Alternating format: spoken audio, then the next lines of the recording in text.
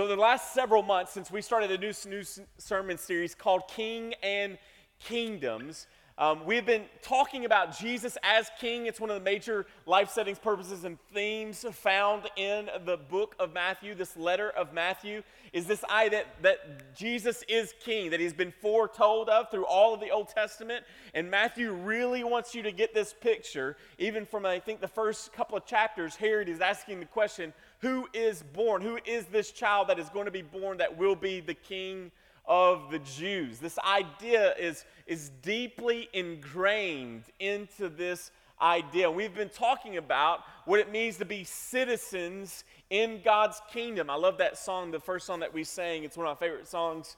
And this idea that we are citizens in God's kingdom. And so Jesus is on the side of a mount, and he's got probably hundreds, if not thousands, of people who are listening to him by this point. And yet he takes a moment not to generally speak or primarily speak to the multitude, but to primarily speak to those few true followers.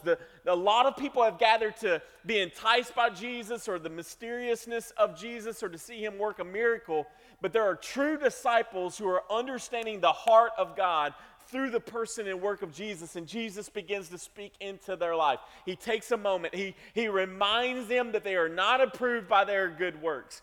They are approved by God because of his good grace. And so in the Sermon on the Mount, we have this first section that we call the Beatitudes, and we can see in verses 3 through 9 that Jesus is really laying out what is a Christian's, what is a follower of Jesus, what is his character, what are the marks, if you will, of a believer in Jesus. These traits are found in all authentic believers. It's not that you can have some that don't have these and others that do. No, these are the character traits of a follower of Jesus. In that second section that Pastor Justin concluded with last week in verses 10 through 12, if we live like Jesus, if we have these character traits, if we have these marks, there's also going to be another seed word, and that seed word is there's going to be conflict. There are going to be people that are going to be drawn to this, and yet there are going to be people that are going to be turned away from living out these character traits. And for the rest of the Sermon on the Mount, Jesus is really going to be talking about this conduct.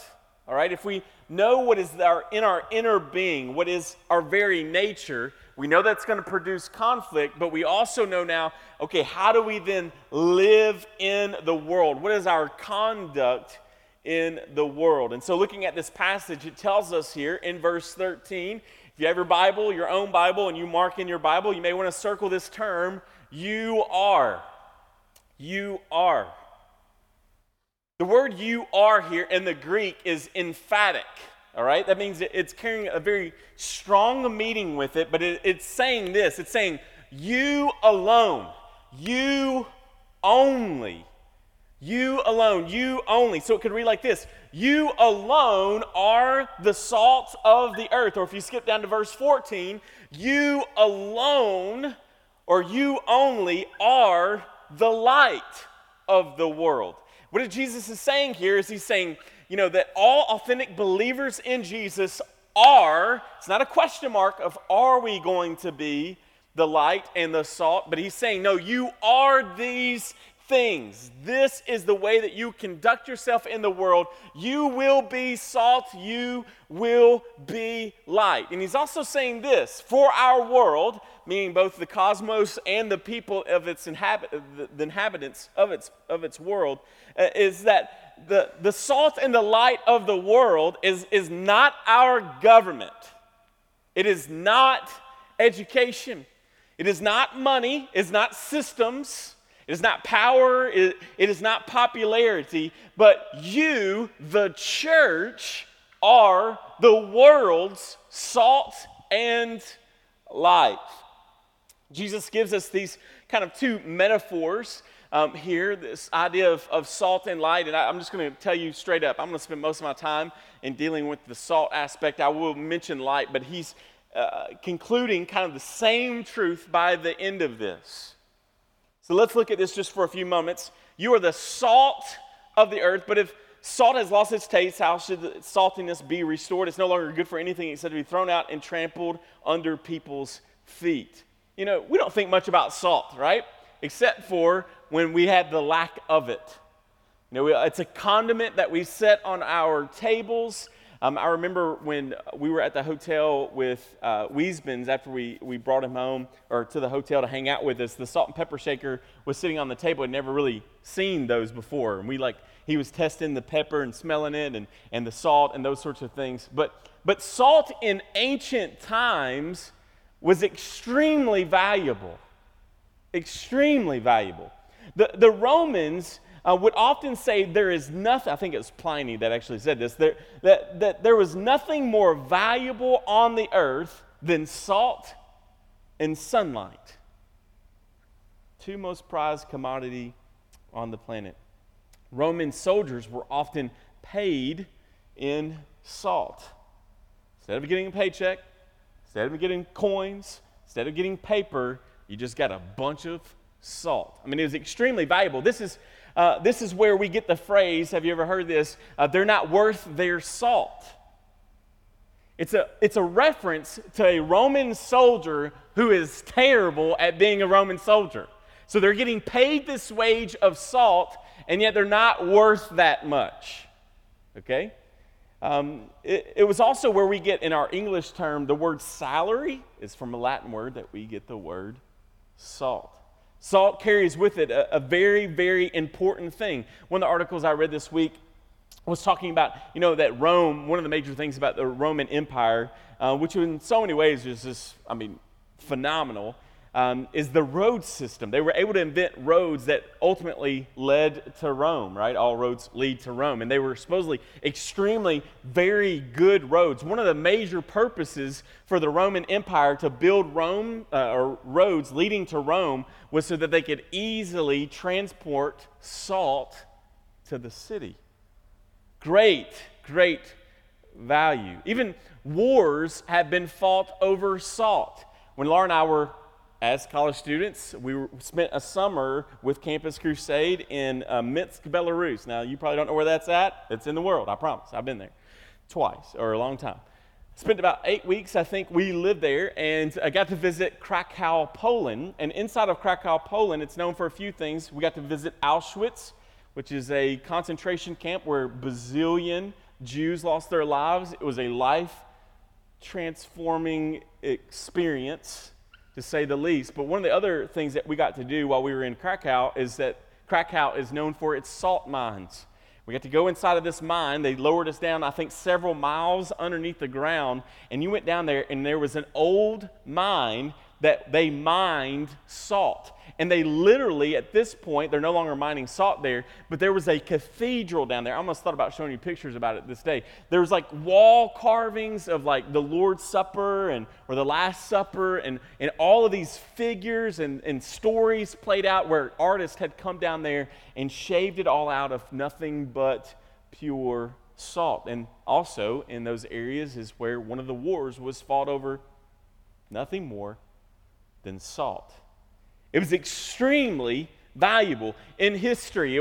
Salt was a sign of friendship. That if a person came to your home, even if they were your enemy, if your enemy walked up into your crib, all right, and you've got salt laying there, and they all of a sudden pour salt in their hand, and they eat that salt, immediately you must treat them as your prized guest. History even says that you must offer your home as a sanctuary, even if it's your enemy, if they eat your salt, as well as give them protection. Covenants were often made with salt. We even see this in the scripture in 2 Chronicles 13:5 and Numbers 18:19. They actually reference this. When two people made a covenant, they would both eat salt in front of witnesses, and that sealed the covenant. All right? So next time you go to a wedding, just expect the people, hey, honey, I do. Right? I do, okay? It was a sign of a binding contract between two people that was sealed with salt. God even required of the Israelites that salt be sprinkled on the meat as it was sacrificed. This is found in Leviticus chapter 2, Ezekiel chapter 43, Ezra chapter 9. God said that if they did not sprinkle salt on the offerings, then they were unacceptable. The Bible, I think it's in Ezekiel as well, even references this. Salt was used that as soon as a baby was born, they'd cut the umbilical cord and they would douse babies, newborn babies, in a covering of salt. Now, why did they do that? Well, salt has municipal products in it as well. It was meant that if there were any, delivering a baby was obviously quite different as well then, but if there were any cuts and nicks on the baby that could cause it to be infected, they would rub salt all over that baby in hoping of killing the infections of those possible things. But are these the things that Jesus is talking about in this particular passage of Scripture? I don't think so. I think the main drive that Jesus is going to, I'm going to tell you three of them, but I think the last one is the most important. The first one is this, is I think that Jesus could be referencing here, is that salt is a flavor enhancer, is it not? Okay, I love salt.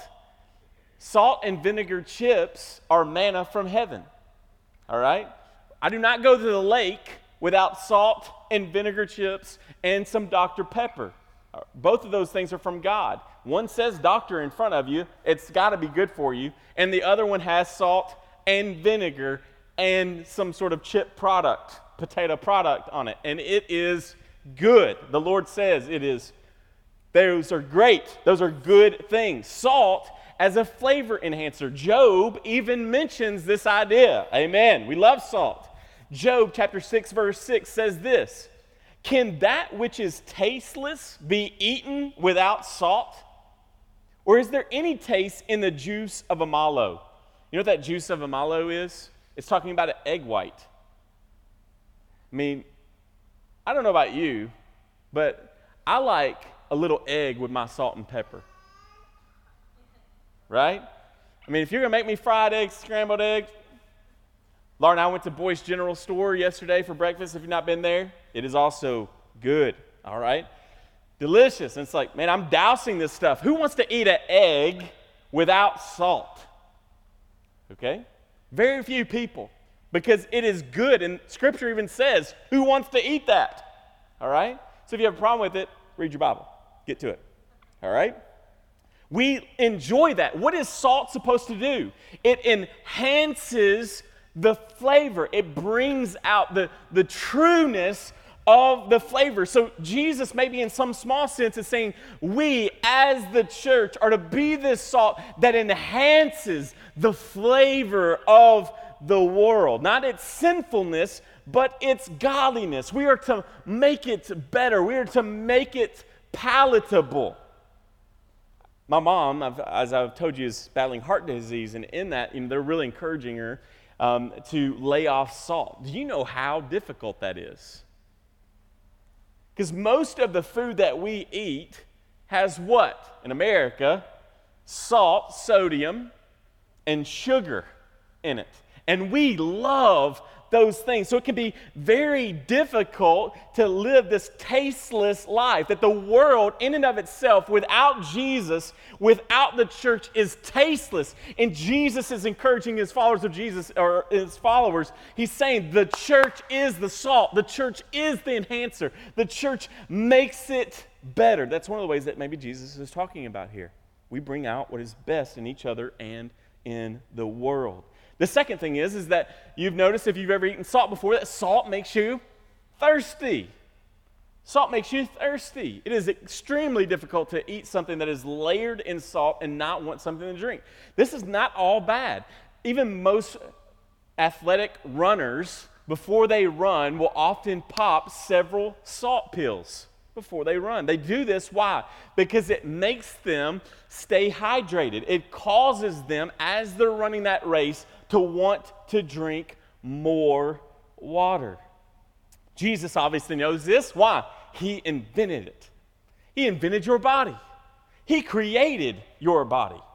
And he invented salt. He knows everything about every system from head to toe in every one of us and has created this gift, sodium, salt, that makes us thirsty. So Jesus is maybe even saying in this passage that the church is the light of the world, yes, but that it's also the salt. Maybe not only is it an enhancer to this tasteless society, but also that we as the church, we are to make people thirsty for Jesus. We are to make people thirsty for God. Is this not one of the core Beatitudes? May we hunger and thirst for righteousness. In the same way, the way that beatitude, the way that character plays out in conduct is that not only are we hungry and thirsty, but we also make other people hungry and thirsty.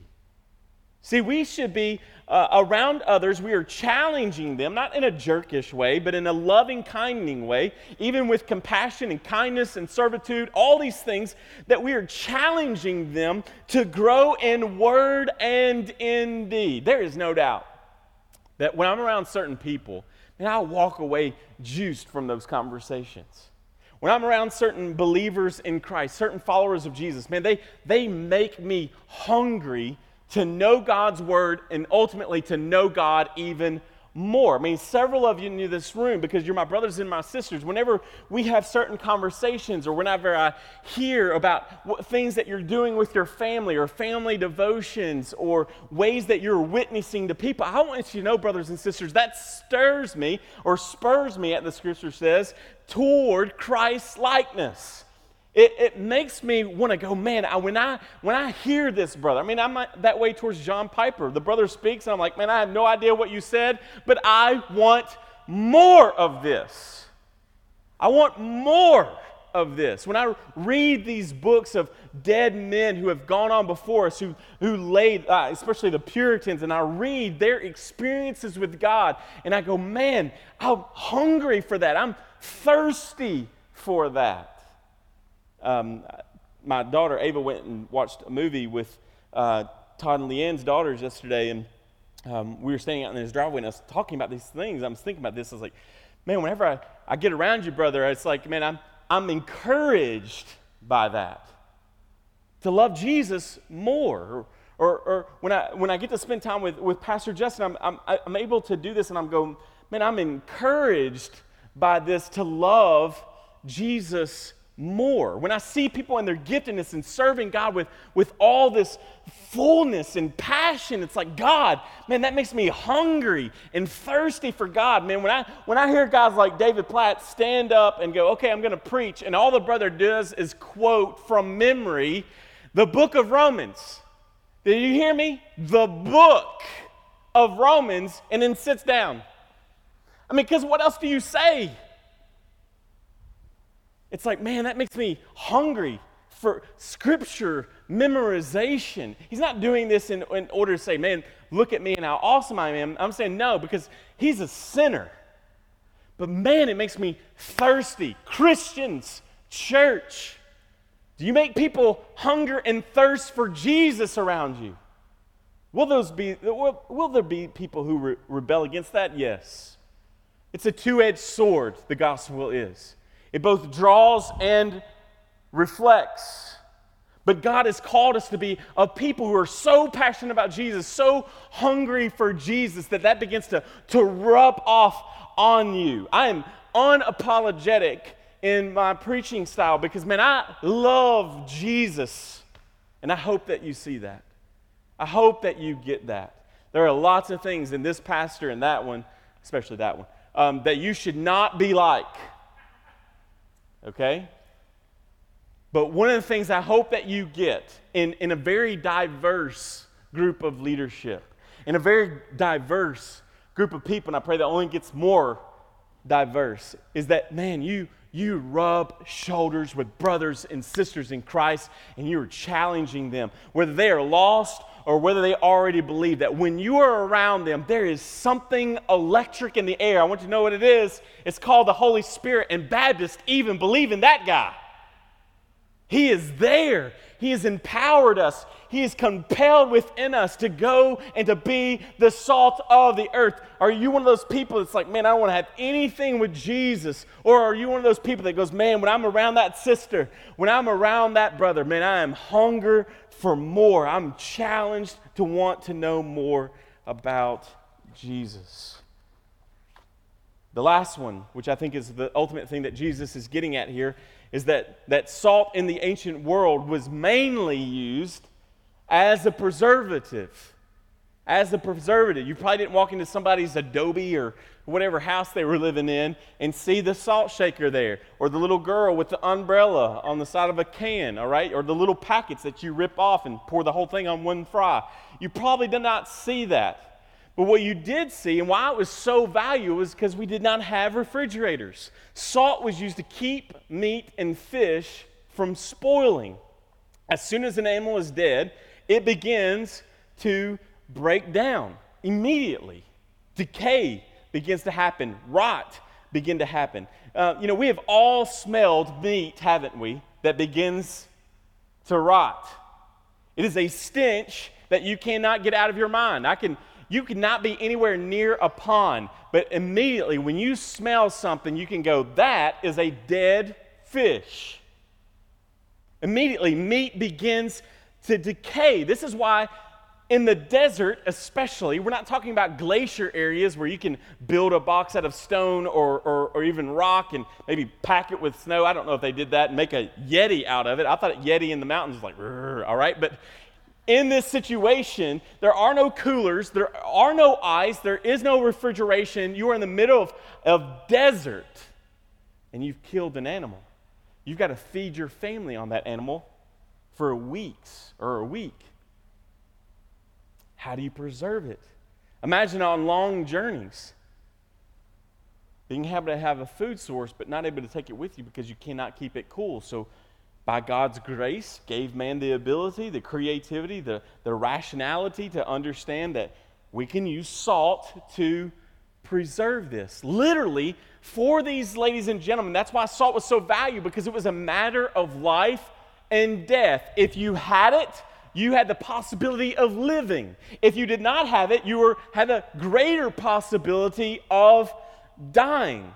This provided a daily provision for food. So salt is used to prevent corruption. Get this. It was used to preserve what life was left in that meat.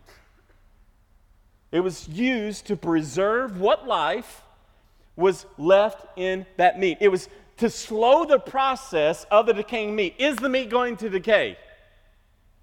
Yes. Is it eventually going to spoil? Yes. Is it going to become rotten and stinky? Yes. I mean, we have all bought steaks and been disappointed because you forgot they were in there, and you go to cook them, and you open that sucker up, and you look through the cellophane to see a brown steak. Now, I would probably eat it. All right? But we hate this idea of it's going to spoil. But salt is to preserve what life is in it. The church is meant, as Jesus has said here, to be what?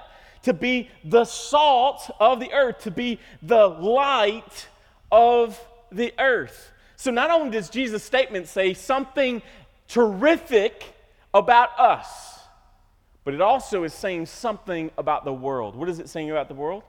It is saying that the world is both decaying and dark.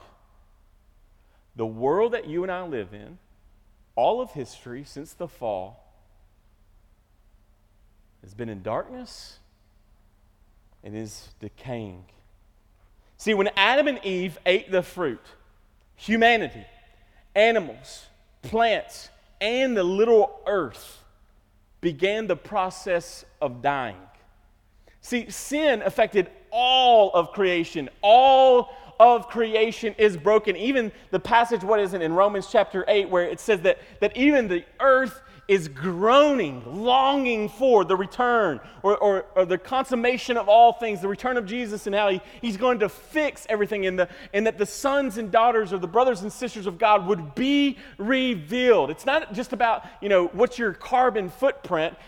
The idea of global warming may be true, maybe not true, but in the end, you know what's causing it? Sin. The earth is broken. Its inhabitants are broken. God says in creation, if you eat of this fruit, you will surely die. Did they die immediately? No. That was God's grace. Did they die eventually? Yes. We see this thing that is taking place. The earth and its inhabitants are dark, and they are slowly rotting carcass. See, we see this truth back in Genesis. God creates, it is good. Man sins, everything changes. Everything. I don't know how many years are found between Genesis chapter 1 and chapter 6. You guys have been around me very long. I don't have charts for creation or for the end. I just believe with all my heart, God said it, He created it in the way that He did it, and guess what? Jesus is going to come back at the end of it, okay? So I don't know how, it's not like, day 1 is Genesis chapter 1, and day 2 is Genesis chapter 2. It's not chronological in that sense. So I don't know how much time goes from Genesis chapter 1, when all things are good, to the fall. But by the time we get to Genesis chapter 6, ladies and gentlemen, the world is in a very, very bad spot. Sin has consumed people. There's believed to probably be millions of people even on the earth at this time. And yet it says in Genesis 6:5, the Lord saw that the wickedness of man was great in the earth, and that every intention on the thoughts of his heart was on evil continually. All right? So possibly just a few years here, or maybe longer than that, we have Adam and Eve buck naked walking through the garden with God. To sin taking place, to now on every man, woman, child, boy, girl, whoever, their thoughts are on evil continually. Insomuch that God grieves this and decides, I'm going to sovereignly choose a guy that doesn't deserve it. His name is Noah. I'm going to put him on a boat. I'm going to start over. So Noah is kind of a type of Adam. Adam's first created. All of humanity dies. God starts over. He doesn't make him out of dirt anymore. He chooses a guy that doesn't deserve it. The Bible tells us that God showed favor upon him. That's the Hebrew word for grace.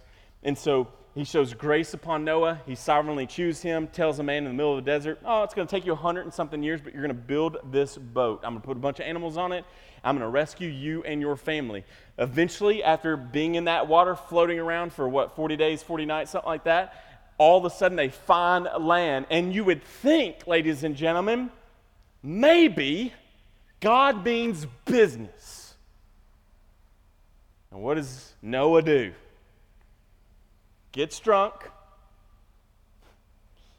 And after that, things get crazy again, leading up to this whole city two cities called Sodom and Gomorrah,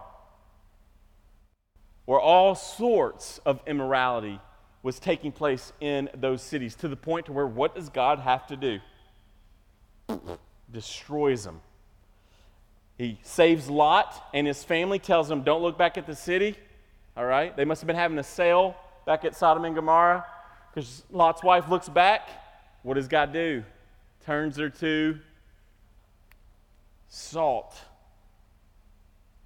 We see this picture over and over and over and over. See, so the world is constantly moving toward probably some level of more decay and more darkness. Over time, we've invented new ways to sin. I would think that if we could travel back in time to Sodom and Gomorrah and say, well, look at how we sin now. I mean, they would probably be like, we didn't even do that. Like, those were lines we wouldn't even cross. I mean, Jesus, or the Apostle Paul even speaks of this in Romans chapter 1, when he kind of paints a picture that humanity, as it goes further, has increased its wretchedness in creating new ways to dishonor our God. Because of our sin nature, we are naturally bent towards sin, Satan, and death, aren't we? Or maybe it's just one of your pastors. Our hearts are deceitful and curious toward unholy things. Is that anybody else? Now, this isn't like think high of me because I have major issues. But I was never a drinker and drugs and those sorts of things. It was never my temptation. But man, I was extremely curious to what that felt like. I mean, even right now, I'm curious. Not that I don't want you to think I'm going home to cook meth today or anything, but I want you to get. It's like, man, I wonder what that's like. You know, we're bent toward those things. We're curious towards sin, even to the point where we participate in it. I often say this, and you've heard me say it, but you know, when your baby is born, you do not have to teach that baby to be bad. Ever. It comes out a liar. Did you eat the cookies? They got cookie all over their face. Where'd they learn that? You been hanging out with your mama? All right? I mean, this is the picture. I mean, we don't. Why? Because it's our nature. We have a sinful nature. It's in us. We have to teach a child the ways of Jesus because they come out naturally bent toward, leaning toward darkness and decay and sin. And I have, you know, or like flies to rotting flesh, we are attracted, bent toward, curious about, and even desire ungodliness. I mean, I have never had a brother come to me and say, Pastor Eric, I need some accountability. I have been struggling looking at pictures of Amish women. Never happened. Ever. I'm talking about brothers in Christ. They have never come to me. Godly men, men that know the Scripture, men that evangelize, pastors, preachers, disciples of Jesus. They've never come to me and said, man, I'm struggling and bent toward looking at Amish women. No, what are they? They're bent toward, their curiosity is not toward those things, but it's toward dark things, immoral things. Or another one. In our world, the way that it's got dark is consumerism. This is the celebrated sin of American Christianity. It's cool to talk with me about Jesus and all these things. Just don't talk to me about money or the consuming of things. It's extremely difficult. We are bent toward those things, even as brothers and sisters in Christ, aren't we? We want things, and we don't even, because we all want things. Like if I was to tell you that, man, yeah, this family over here is dealing with immorality in their home, we would often say, well, you know, that's a fringe issue. There aren't many people or many families who are wrestling with that. And so we really look upon that maybe in a negative light. But if I was to say that, man, we are struggling with consumerism and how we steward God's money, we would kind of play that off and all justify it. Why? Because most of us in this room are really struggling with that. You know, I don't think much about food until my wife declares that I'm on a diet. As we did this week. Okay? Now, she's not been given overweight jokes or anything like that. She's very gracious in things, but I'm terrible about taking care of myself. Like, I don't even think about food until I'm not supposed to be eating food. And I want you to know, I am a hangry person. So if I've been mean to you this week, I apologize. Because I am a terrible person to be around right now. And you know what it boils down to? Is I'm hungry. I'm not eating what I want to be eating. Why? Because, man, I'm a consumer. If this has done anything in this last week, it has revealed a God in my life that I did not know was there, and that is the consummation of food, the consuming of food. It's tough. That's where we're bent. Man, that's what's in our nature. Man, that's what we're making war against. See, the world is slowly disintegrating. And there have been times in history where this has been sped up, and there have been times in history by God's grace and God's plan that He has been hiding this or keeping this from happening as quickly as possible. I'm one of those guys, man, I love movies and good writing on television shows. But man, I love movies about the apocalypse, like what happens after the power grid goes out, right? What happens after a virus sweeps into people and turns them into zombies? I like those kinds of movies. I don't like to be scared, but I like seeing what happens to people and things after these issues take place. Why? Because you begin to see the picture of what it's like in our world when it's really decaying. Not only the world, because it's interesting, because they'll sometimes, they'll show an amusement park, maybe Disneyland or something like that in these movies, and it's all grown up. Or they'll show a famous building, like the White House, and it's all grown up. It's dirty, and there's animals running everywhere, and there's bushes and things all over the place. Why? Because not only does that affect the earth, but it also affects the people. And so you will see people who, before this takes place, begin to change and decay and to live more of a sinful life because of those things. See, the world is in a very, very similar state. I often ask myself when I'm watching those types of movies or shows is, where is the church? Where's the church? If there's a nuclear fallout, does that mean all the Christians die? Where is the church in these things? So the world is always slightly going towards darkness. It is always going towards decaying. And before you think I'm talking about fatalism, I'm not, because God has provided ways for this to be slowed down, and even slowed way down. So to slow the process of sin, God, who is patient and slow to anger and full of compassion, He does a few things to preserve and to slow down the process of sin, Satan, and death in the people of the planet and on the planet itself. We see this back in the Old Testament. He begins this. In the book of Exodus, what does God do to try to slow the decaying process of sin? Well, one of the first things that He does is He creates law. He puts boundaries in place. He creates authority. He creates government. He places them, and this is common grace, both shown to Christian and non-Christians, that God has placed these things and placed law. Why is He doing that? Not to be a killjoy, but He's placed these things into our life to stifle the growth of sin. Even in sinners, even in non-Christians, all have a state of morality, don't they? Even a mass murderer, if he loves his mama and you kill his mama, he's got a problem with that. Why? If you steal something from a thief, why do they get upset? Because within them, there is a natural moral state. God created us as moral beings, and He's placed these things, even in the Old Testament, to create law, to give us police, give us government, all these sorts of things. The second thing that He did, or one of the other things that He did, even in the Old Testament, is that God elects a group of people. He says to these people, you are going to be my people. Did they deserve to be His people? No.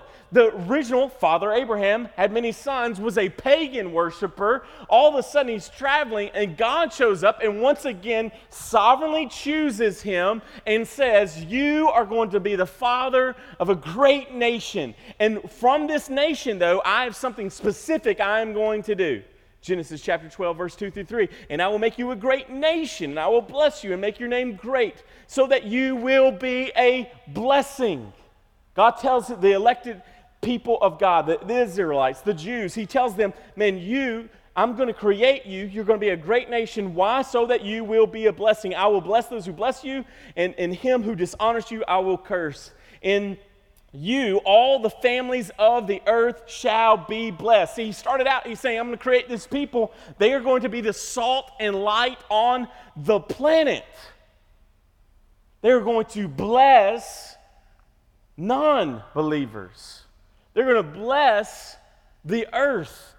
This group of people will bless everyone. But eventually, the Jews, what did they do? They lost their distinctiveness.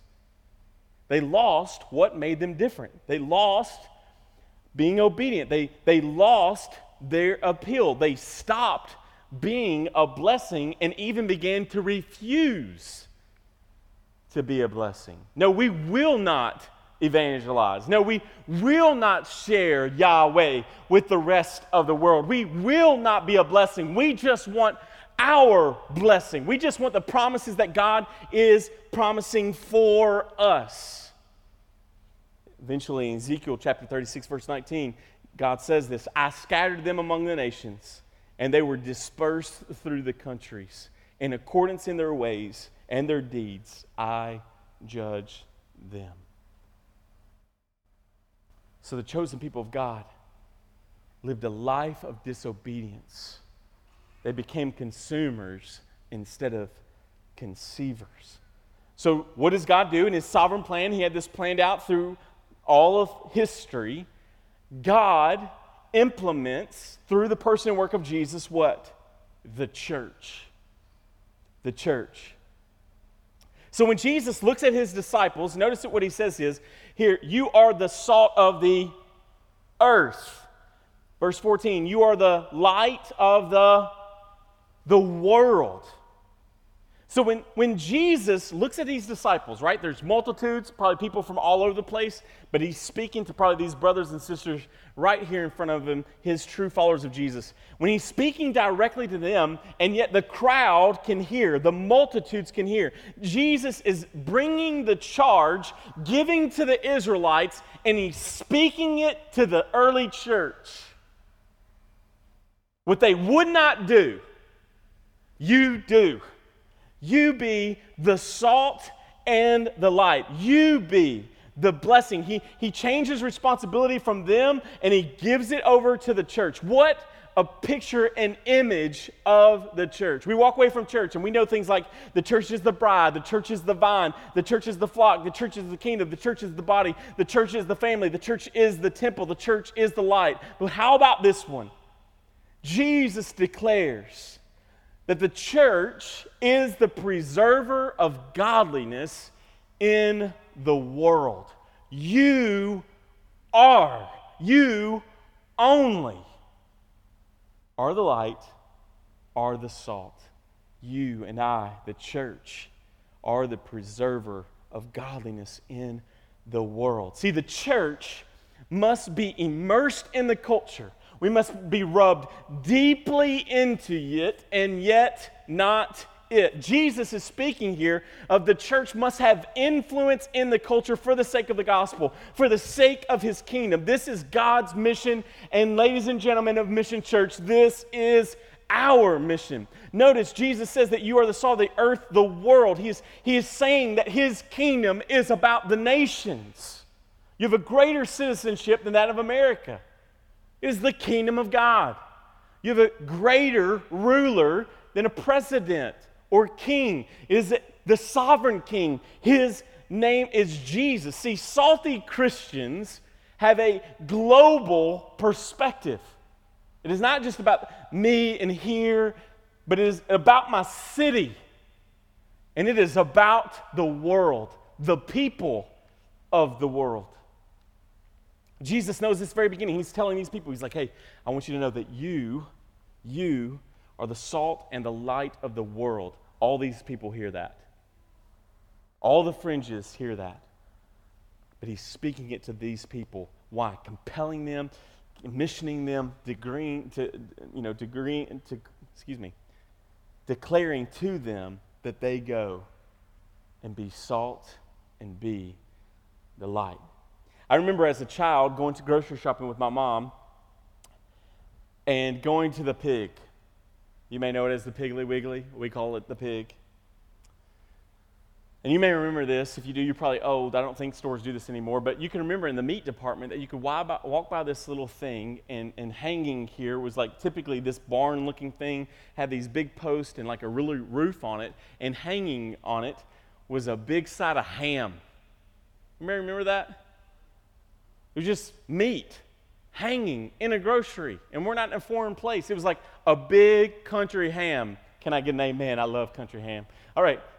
And so we see country ham, and it's just hanging there. And I used to think, man, why is that able to happen? We got steaks over here, they're in cellophane, they're refrigerated, but this meat is not refrigerated, and it's just hanging there at the pig. Well, if you look at that, it's because we know now, obviously, I've grown a little bit, learned some things, is that country ham is covered in salt.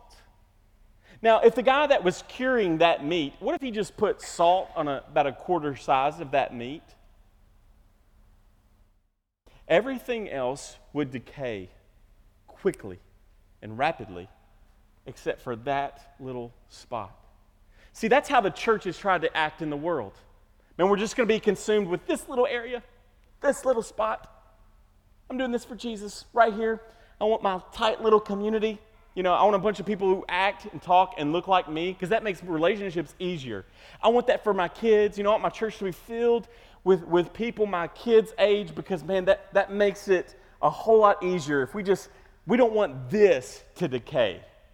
All right, we want to keep hometown Bowling Green, just, you know, this little area just from decaying and getting any worse, when all the rest of the world is decaying at a more rapid pace. See, Jesus already knows this, and he already knows what's our temptation. Our temptation is to just be secluded, to you know, kind of wholly huddle up and just have and do these sorts of things, and yet God is already speaking to the nations, saying, go do something about it. If you know church history, he's looking at a bunch of bums practically in front of him. Most of those disciples had probably never left the radius of Judea. And yet, by the time church history tells us by the end of it, where are those brothers at? All over the globe. Brothers separate, not because they don't love each other anymore, not because they had a relational divorce. Why did what compels them to separate and be proud of each other? The gospel to the nations. So this ragamuffin, you know, bums, these fishermen, these guys that are just probably, you know, doing their thing, rough around the edges, are now commissioned by God to reach the multitudes. This is God's work. See, we are to be the light in the world. This is the church's responsibility. We are to preserve the glory of God, to enhance it, yes, to make it thirsty, yes, but to preserve and to slow the process of sin's decay. You need to understand this, ladies and gentlemen. The church exists for the glory of God, its members, but also its non-members.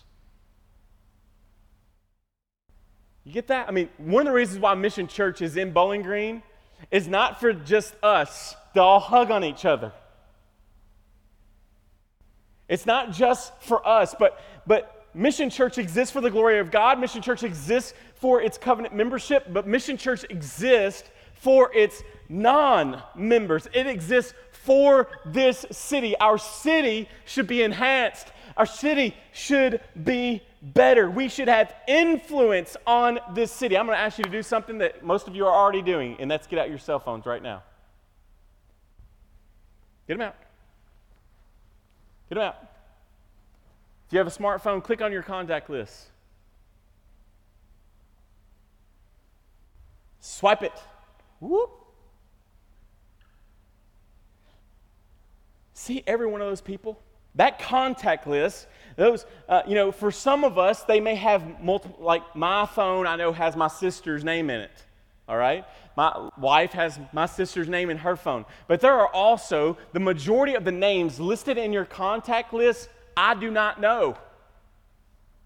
The person sitting across the aisle, does not know. But that contact list that you have there, that is your circle of influence. God has already placed you into those people's lives. And if every one of those people are Christians, then there's something wrong with your Christianity.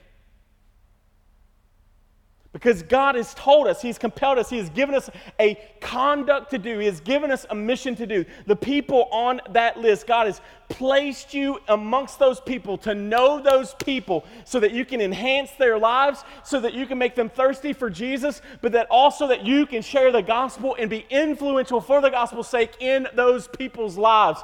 That is your mission field. I want you to look to your left and to your right. We're borderline Pentecostal this morning. I mean, look to your left and to your right. Any moment, snakes and Kool-Aid's coming out, okay? Look to your left and to your right. Who is here? Get this. Look at me. Who is here because you have been salt and light in someone's life? Look to your left and to your right.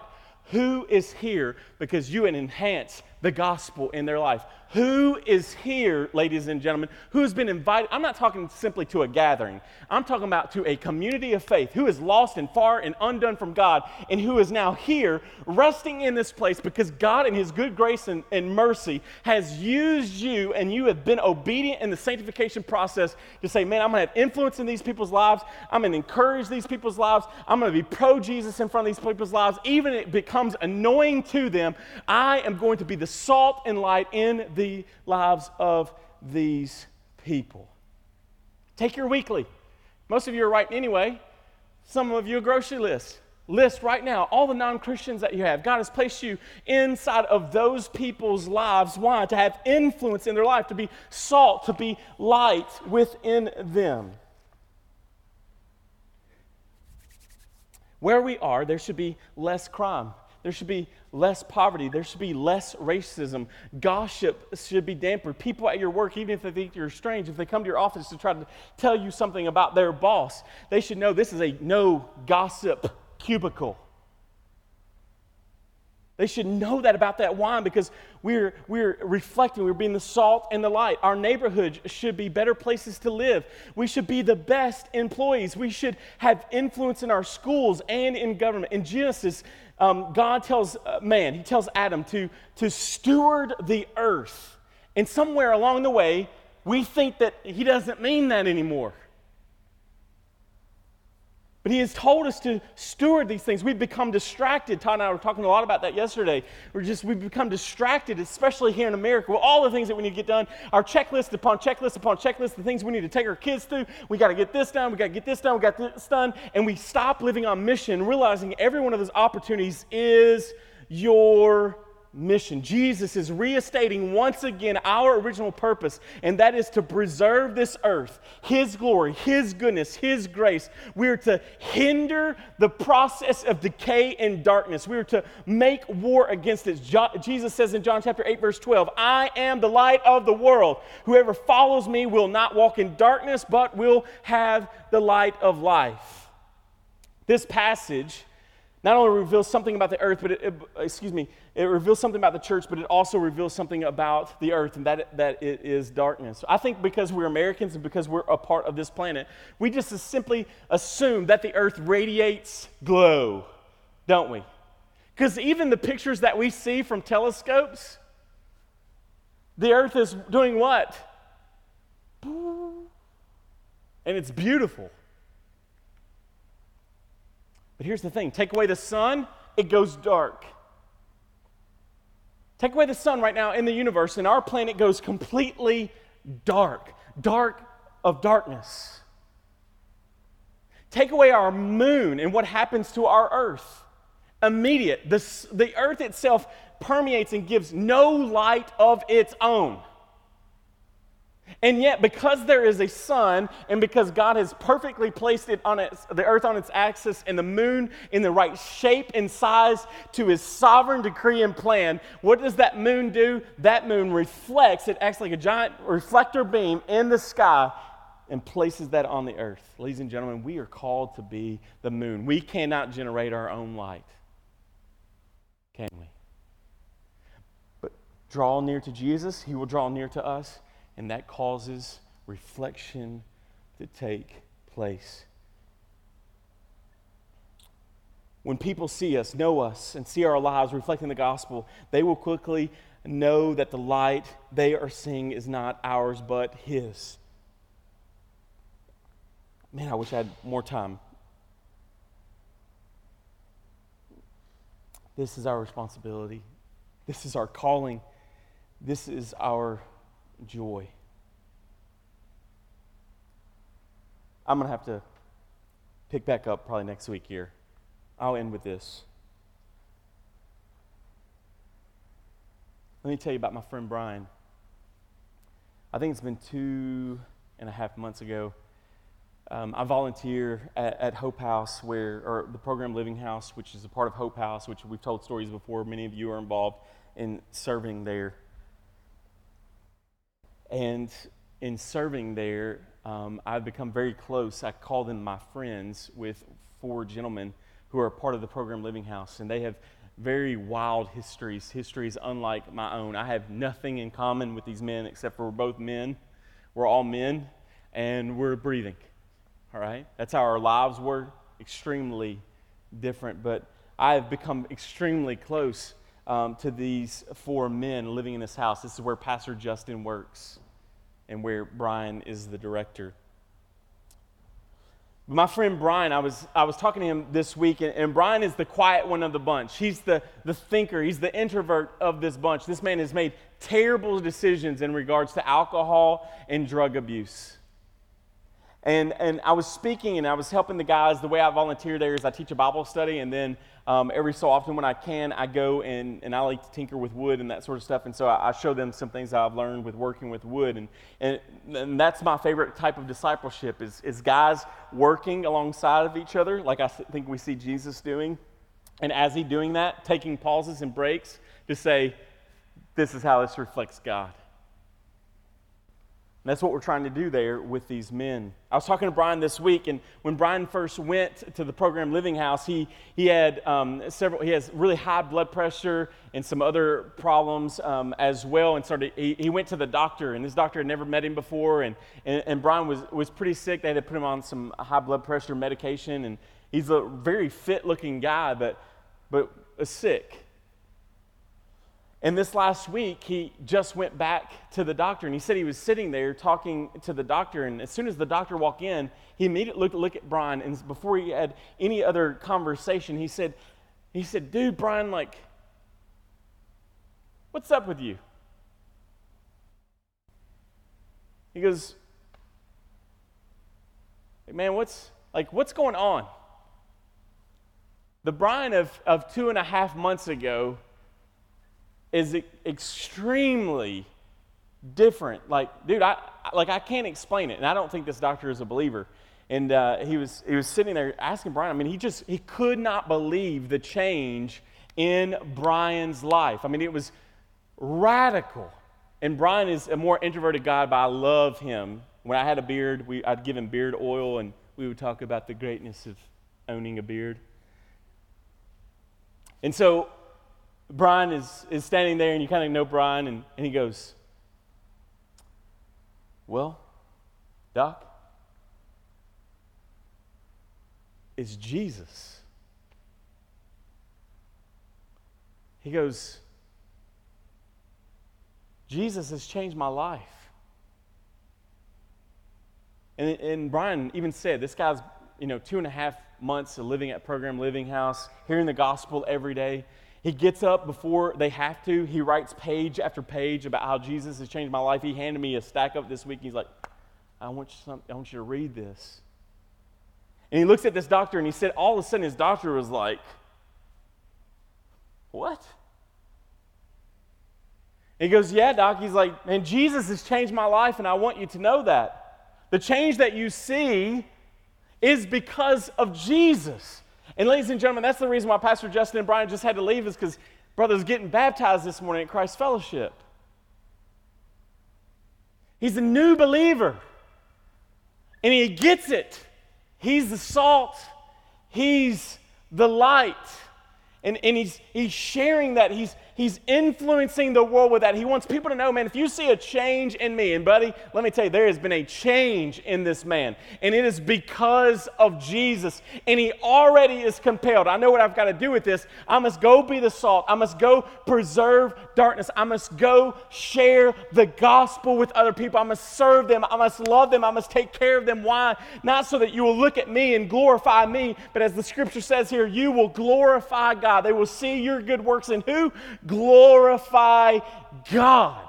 This is the beauty of the gospel. This is the beauty of our message. We are all evangelists. We are all missionaries. This is the call of Jesus. This is the conduct of our lives. You have no greater purpose on this earth than to worship Jesus and to make disciples and to multiply.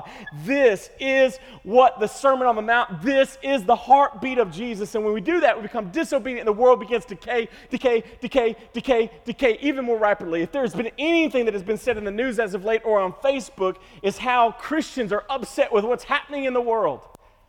Let me clue you into something. The world is responding the way that they should be. They are lost. They are broken. They are miserable. They are decaying. The question is not why is the world doing the things that it's doing. The question is, ladies and gentlemen, is where is the salt? Where's the church? Where's the light of God? It is resting in this room, and it will be either covered up with a bush, oh no, don't let Satan blow it out, or it will be a city that is set upon a hill that is radiating the glory of God like a lighthouse on a rocky shore saying, don't come this way. There is death. That is the call of Jesus, and yet one of our college students was telling me this week that she was talking to another girl. She was like, I want to disciple you. She said, part of discipleship is evangelism. I'm glad our college students get that because they can't be separated. And she said this girl told her, she said, well, I'm cool with discipleship. I just don't feel like it's my responsibility to evangelize. That's not my job. That is the lie from hell that has been spoken into the life of believers in the church globally. Because what are we supposed to be? Salt and light.